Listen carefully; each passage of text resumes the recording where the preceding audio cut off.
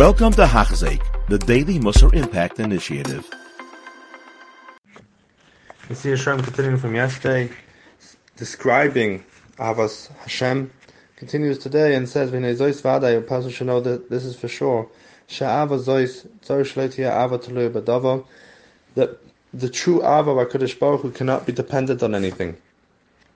Dahainu, what does it mean to depend? That a person loves HaKadosh Baruch Hu because he'll be good to him, and he'll make him rich, and he'll make him successful. Rather, the Ava has to be ka'avas abin la'av, just like a son's love to his father. That shehi avas tivus mamish, that this is a very natural Ava, and generally people are inclined to such love. They don't need, such love is not dependent on the father giving to his son. Generally, a lot of times the son has love to his father even without the father giving, and same to the other way around. The father has a love to his son without the son giving him anything. So too, this is the way the Avas, true Avas Hashem, the highest madrega of Avas Hashem looks. That we love HaKadosh Baruch Hu even without expecting, or maybe even sometimes demanding, that HaKadosh Baruch Hu fills our needs and our wants. And it says in Mesilas, and where does this Ava get tested? In which scenarios? Mivchan Ava Zois, the test for such love, who bizman hadoichik v'atzara, is mainly at the time of doichik v'atzara, the time of pain or stress or some other hard time. Even if it's noita nafshecha, even if he takes all the money, noita l'samamoin, even so one has to love HaKadosh Baruch Hu. The true test is not when it's easy by a person. The true test is not when a person has everything and life is going smooth. The true test is when there's a few bumps, a few curves. That's when the true test of Ava is. And the Mesilas Yesharim says over here that, I think he mentioned it earlier as well, that just like a general in an army, when he wants to prove himself, he pushes himself above and beyond to prove his great strength. So too, that's what this Ava, a person on this level of Ava would also, even if he's in a bit of a shver matzav, he's going to want to prove himself to HaKadosh Baruch Hu, to show his true love to HaKadosh Baruch Hu. It continues to Mesilas Yesharim over here that there's two hashkafas, there's two thought processes a person has to have to reach this Ava. The first is on a lower level, and it's the one that's most commonly known. It says in Mesilas Yesharim, "Achasi kama da'avu rachmana letav." V'zeh ki afilu atzar hahu v'adoichi nir b'einei ra, that even if the pain seems bad, einenu be'emes hadatov amitis, really, truthfully, it's real good.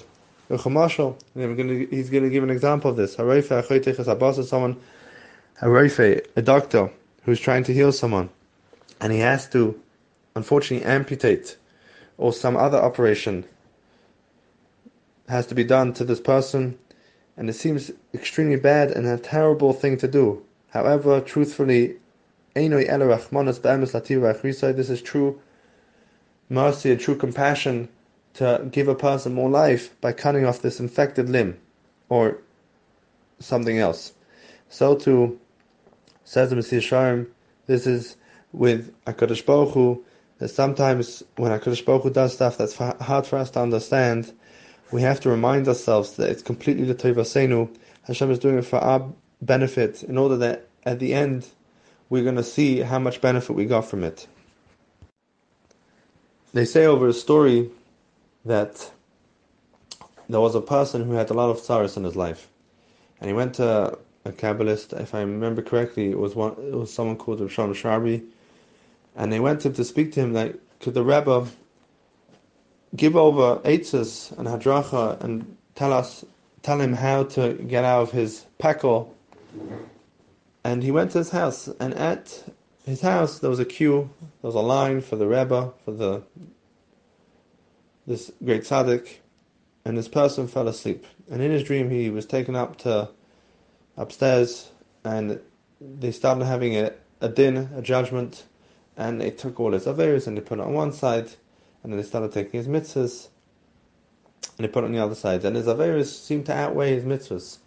But then they started bringing tremendous bags and bags of, not mitzvahs, but all the peckles and the tzaras he had in his life, and they put it on the side of the mitzvahs.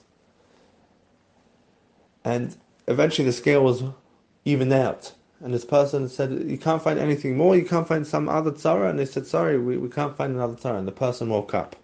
And the person realized that he had this dream in order to bring out the point that we don't understand why the tzaras, we don't understand why it's stressful, or sometimes we have to go through something very unpleasant.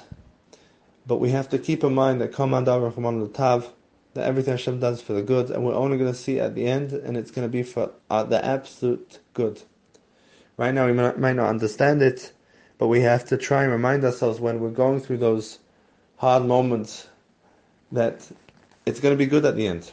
And just to end off, the Ben Ish Chai says that when someone says Command Rahman Latav with true kavanah, and I think this is also a maral somewhere, when someone says it with true kavanah and he be'emes is working on it and trying to make it part of him and really think about the meaning of the words, the HaKadosh Baruch Hu will truly show him how it's for the good.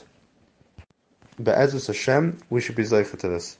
You have been listening to a shir by Hachzeik. If you have been impacted, please share with others. For the daily shir, please visit Hachzeik.com or call 516-600-8080.